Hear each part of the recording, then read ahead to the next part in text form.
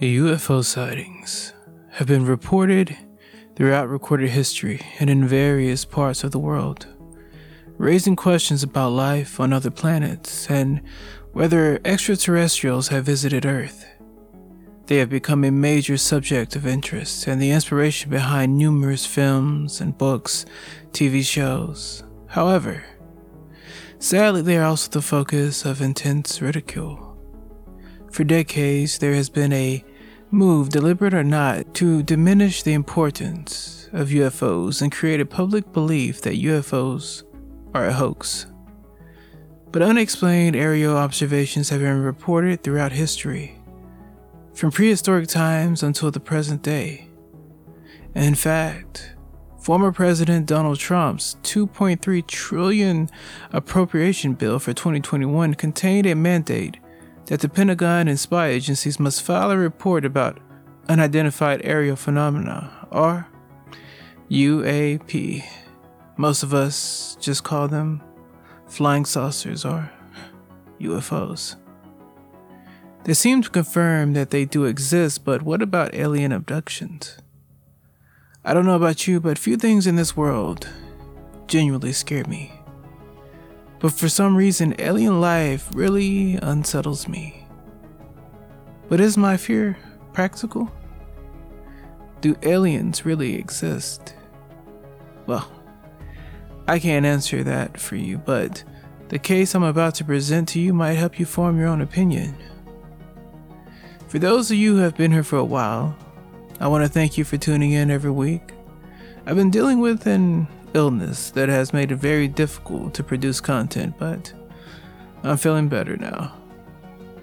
And for those of you who are new here, well, I'm Anthony Rossetti, your host and curator of all things strange and unexplained.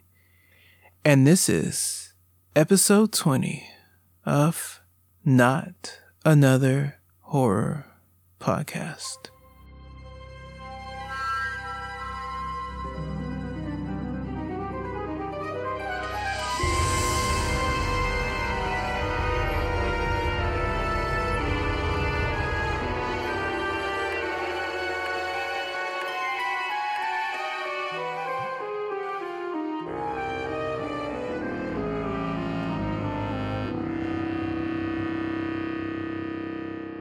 Let's start with the simple fact of the matter.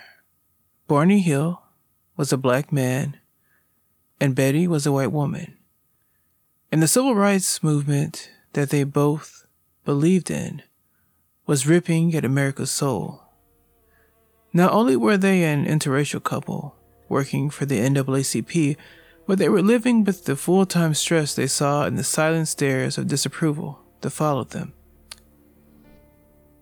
even on the best days. Betty Stewart and Barney Hill met in the summer of 1956, when Barney, his then wife Ruby, and their two children met Betty while on vacation. After Barney and Ruby separated early the following year, Barney and Betty started hooking up.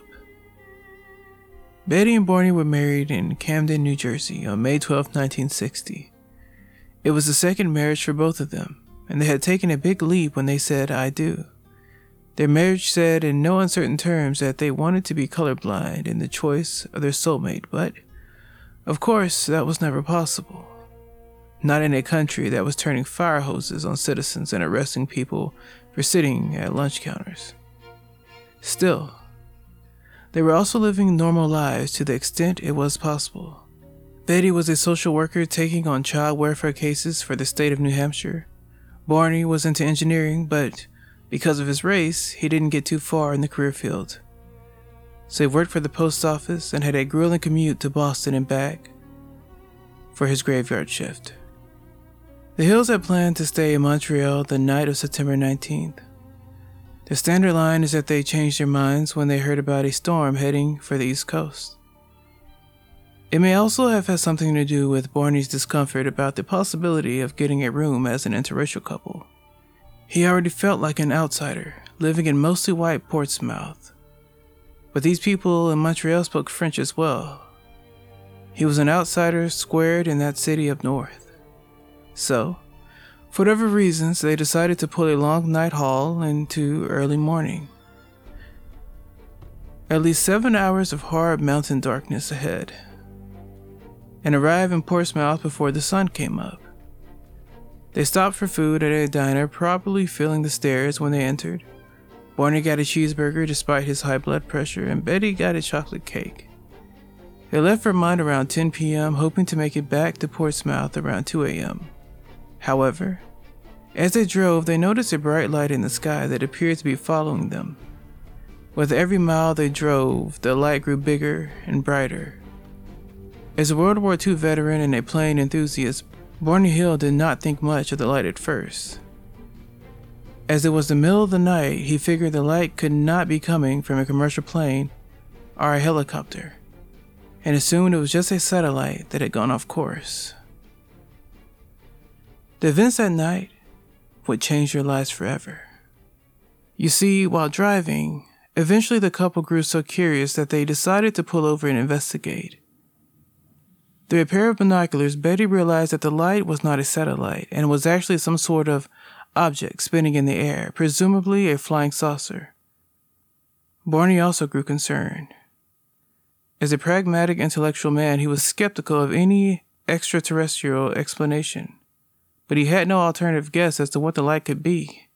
The couple continued driving until they reached Route 3 in Lincoln, when the object hovered just over 100 feet above the car. Barney abruptly stopped, got out of the car with a handgun, and saw something that was as big as a jet but as flat as a pancake.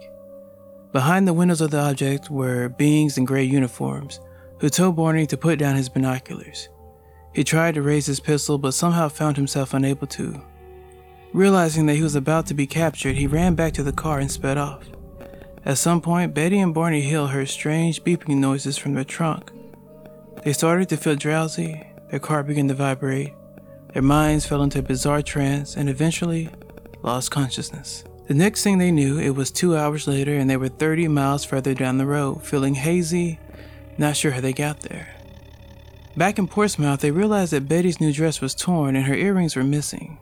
Barney's new shoes were scuffed badly. They felt clammy and violated. A compass went wild when it was placed on their car trunk, where they had observed a collection of half-dollar-sized round spots that weren't there when they left. Plus, the car clock and their watches had stopped, and they never started again. They reported the case to Pease Air Force Base and to the National Investigations Committee for Aerial Phenomena. They spoke to a few key friends and family. Everyone saw how shaken they were. About 10 days after their horrible experience, Betty began having vivid nightmares that brought everything back to life. Betty, who had always kept a dream journal next to her bed, wrote all of them down. She remembered meeting an alien medical examiner who assured her that they just wanted to run some tests on her and Barney to learn more about the differences between their species and humans. They seemed fascinated by the nervous system specifically. Also in the dream, she and Barney would be walking through a forest, somewhere near the now abandoned car. She was in front and Barney behind her. Each had one of the strange entities on either side of them. Each of these entities wore shiny dark uniforms and similar colored caps. They were, much as Barney had described, seeing through the binoculars. They were shorter than she and Barney, around 5 feet high, their skin that was a strange gray color, and their eyes extremely dark. She would often recall walking up a strange, large ramp, which extended from a huge disc-shaped object which towered over them. She and Barney would be separated. Bizarrely, a figure Betty would often refer to as the leader would inform her that to keep them together would take longer to perform the examinations. She would recall walking around the room. At one point, she would pick up a book that had strange symbols on it. Upon her asking, the leader would also produce a detailed star map showing where they came from. Betty asked the leader if she could take that book with her. At first, the leader said yes. Then there was some sort of disagreement. The Hills were taken back to their car. According to the leader, the other men wished them not to remember the incident. Even stranger was the need each of the Hills had to take repeated showers, as if they were contaminated somehow. Barney, although he wouldn't find anything on him, had the constant urge to check his genitals. It was as though some type of injury he couldn't recall had taken place. Betty, meanwhile, was in a constant state of quiet anxiety. She would leave the Hills' luggage packed near the back door of the house, so that, for reasons she didn't understand, if they had to make a quick and sudden getaway, the bags were ready to throw straight into the car outside. As the days went on, with the pair increasingly confused and frustrated at the lack of recall of their experience, they would attempt to reconstruct their journey on the night in question. However, as soon as they came to the moment, Betty wound down the window and the strange beeps and buzzing noises, each of their memories would suddenly go blank. Try as they might, they simply couldn't remember what happened next.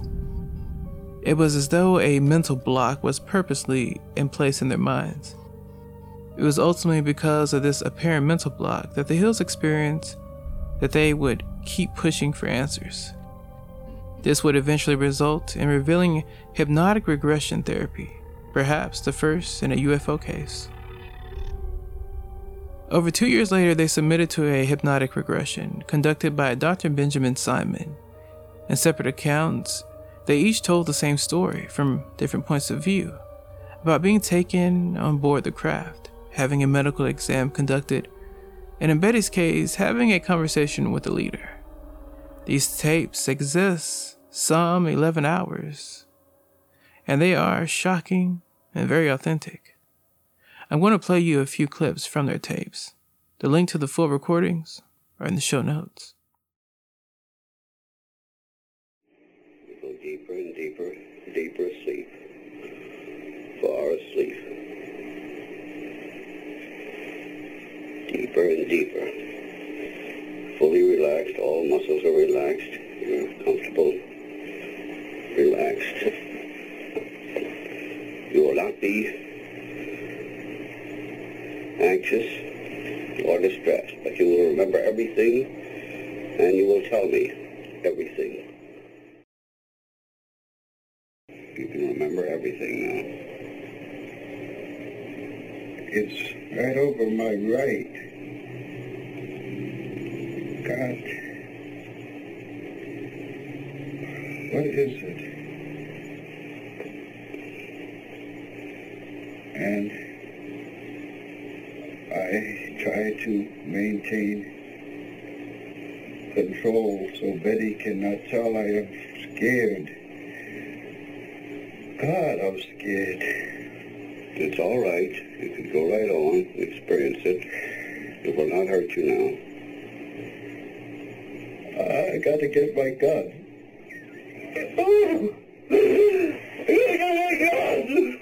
All right. All right. That's all. Stop.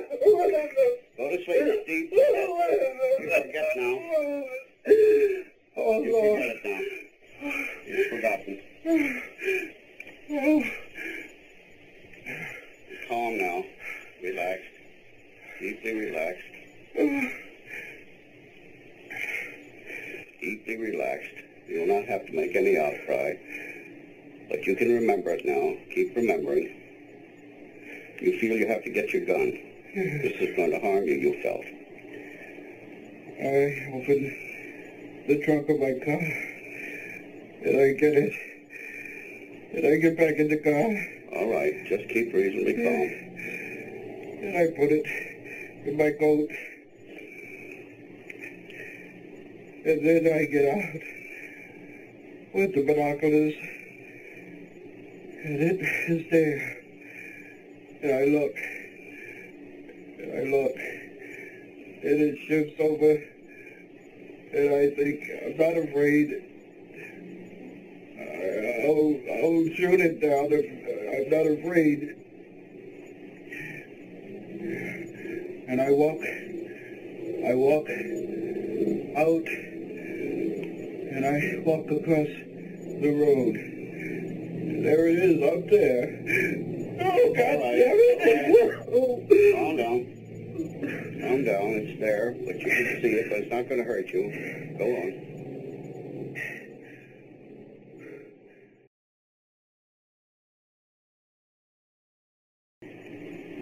One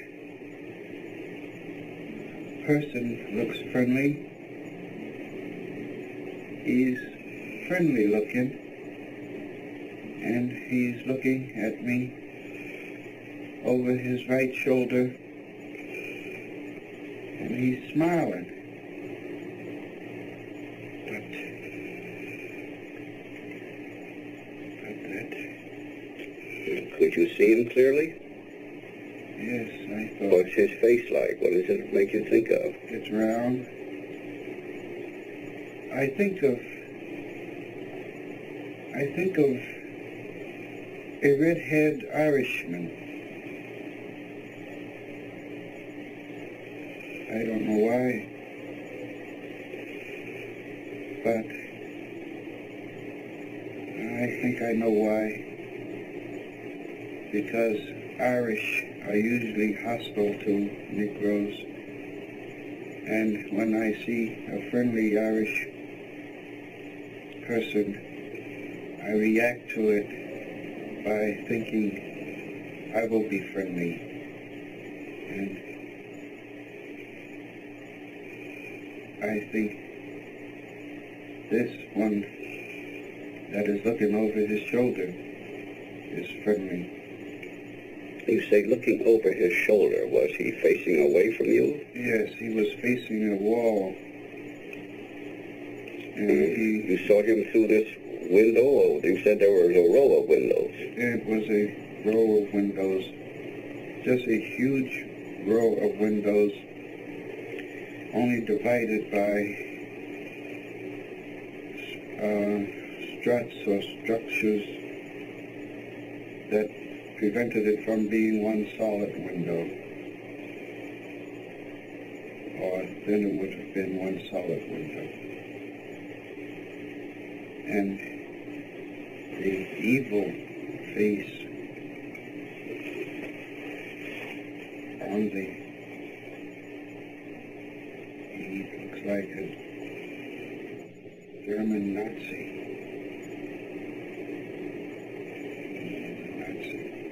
He is or not? Did he have on a uniform? Yes, What kind of uniform? it was black.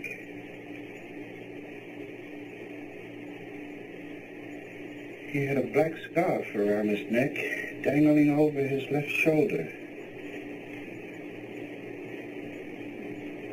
You pointed it out as if it were on you. I never noticed that before. He had a black scarf on his neck. How could you see these figures so clearly at that distance? I was looking at him with binoculars. Oh. Mhm. Did they have faces like other people? You say one reminded you of a red-headed Irishman. His eyes were slanted. I see it so. His eyes were slanted, but not like a Chinese. What was Betty doing all this time? I'm not close to her. I don't know. You're out I there don't by even yourself think of now? her. You don't think of her. Is she saying anything? I can't hear her. Did you make any outcry to her, the way you did to me? I can't remember. I don't know. I did not. You would remember it if you did. I did not. But I know this creature, this leader is telling me something. He's telling you something. How? How is he getting it to you?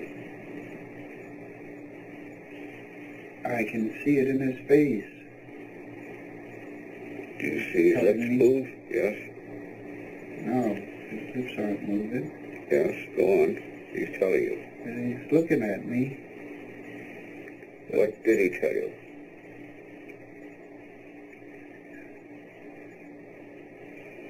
Stay there and keep looking. Just keep looking and stay there. And just keep looking. Just keep looking. Could you hear him, Teddy? Oh, I gotta pull these binoculars away from my... Because if I don't, I'll just keep staying there. Could you hear him tell you this? Oh, no, he didn't say it. You felt he said it. I know. You know he said Just it. there, yeah. Just stay there, he's saying to me. It's All right. pounding in my head. Just All don't right. pull the binoculars away. God, give me strength. All right. Pull them down. Run! Pull these binoculars down and run. God! It says my God, give me strength. I gotta get away. Oh! Betty! All right. We gotta get away, Betty! All right. Calm down. Calm down. I'm driving. I Calm gotta down. get away. Oh.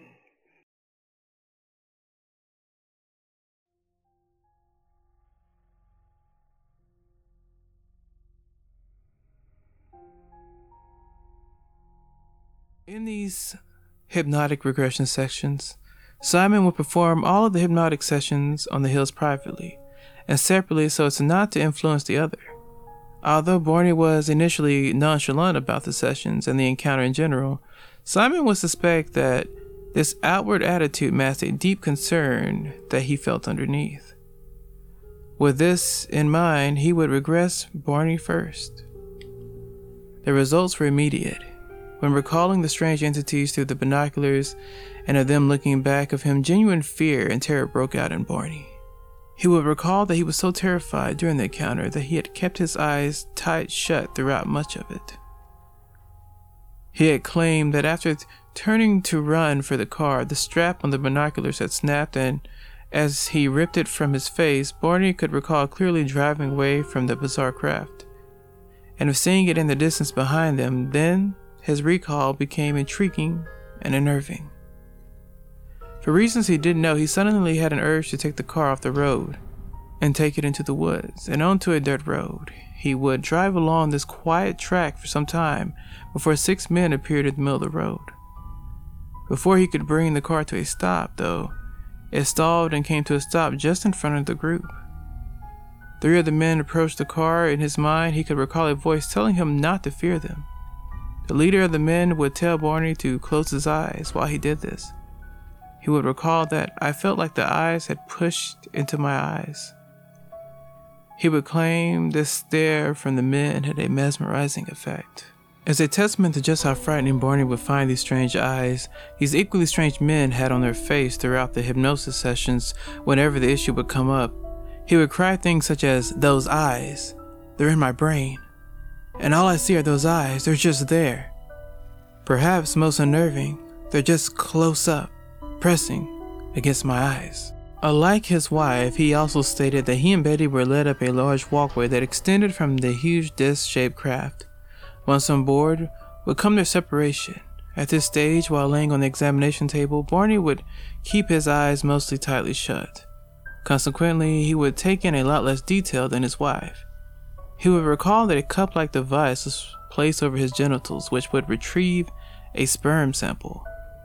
He would also feel skin scrape from his arms, while they would peer intently into his ears and mouth. One particularly interesting detail was the feeling that someone was working their hands over his spine. He got the impression that they were counting the vertebrae. In another similar detail to Betty, he would claim their language to be nothing more than strange numbers. However, at the same time, he could understand them in English when that language was directed at him. Both of them would also recall that the mouths of the entities appeared not to move. Borny specifically would describe their method of communication as thought transference. This is a minor but perhaps important detail. It is thought that this phrase was used as the idea of telepathy, and what it was unknown to Borny. In short, it is perhaps a detail that lends the account towards credibility. There is no doubt, at least to most, that the entities Betty and Borny Hill were describing are what we would now call gray aliens, or the Greys. However, at the time, such a description was not automatic of these alien encounters. Does this then lend another slice of credibility to the Hill's account? Some believe it very much does. However, some skeptics would argue that an episode of The Outer Limits named The Bolero Shield had aired around a fortnight before the Hills' apparent abduction. One of the characters of the episode featured a bald, gray-skinned alien. Many believe this influenced likely without them knowing the eventual perception of whatever they saw that evening in September 1961. Betty Hill would insist that she had not watched the show in question, much less she hadn't even heard of it. And while there is undoubtedly a resemblance, it is hardly a perfect match. It is, though, a reasonable point to raise. Perhaps another point might be where the idea for the original television character came from. Another claim to explain what the Hills had really seen came from New Hampshire resident Jim McDonald. He would retrace the route the Hills had taken and felt sure that what they had actually witnessed was an aircraft warning beacon that resides on the nearby Cannon Mountain. McDonald would claim that both the angle the Hills would have witnessed and beacon and the timing of it matched their account.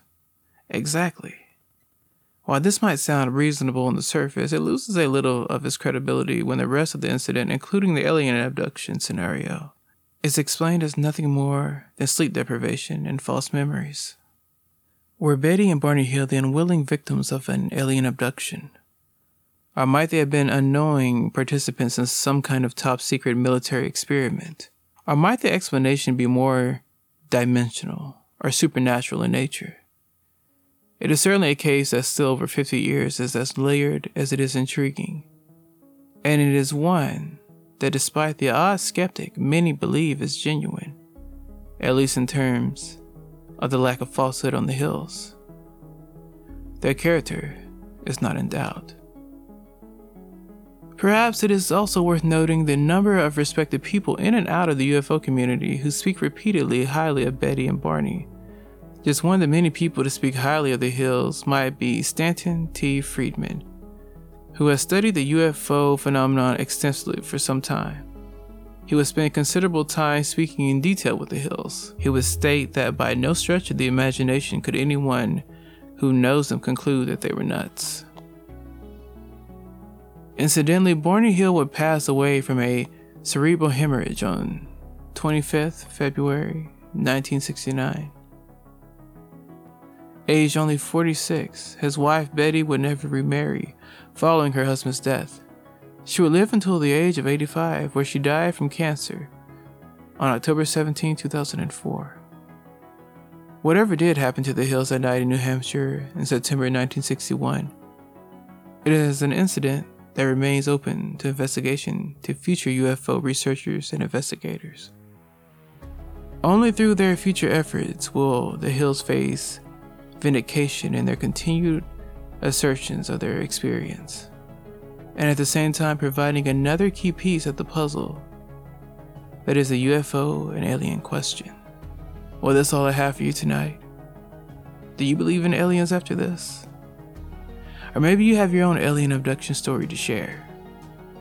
Shoot us a message if you do. As always, stay safe, stay sane, and don't get abducted.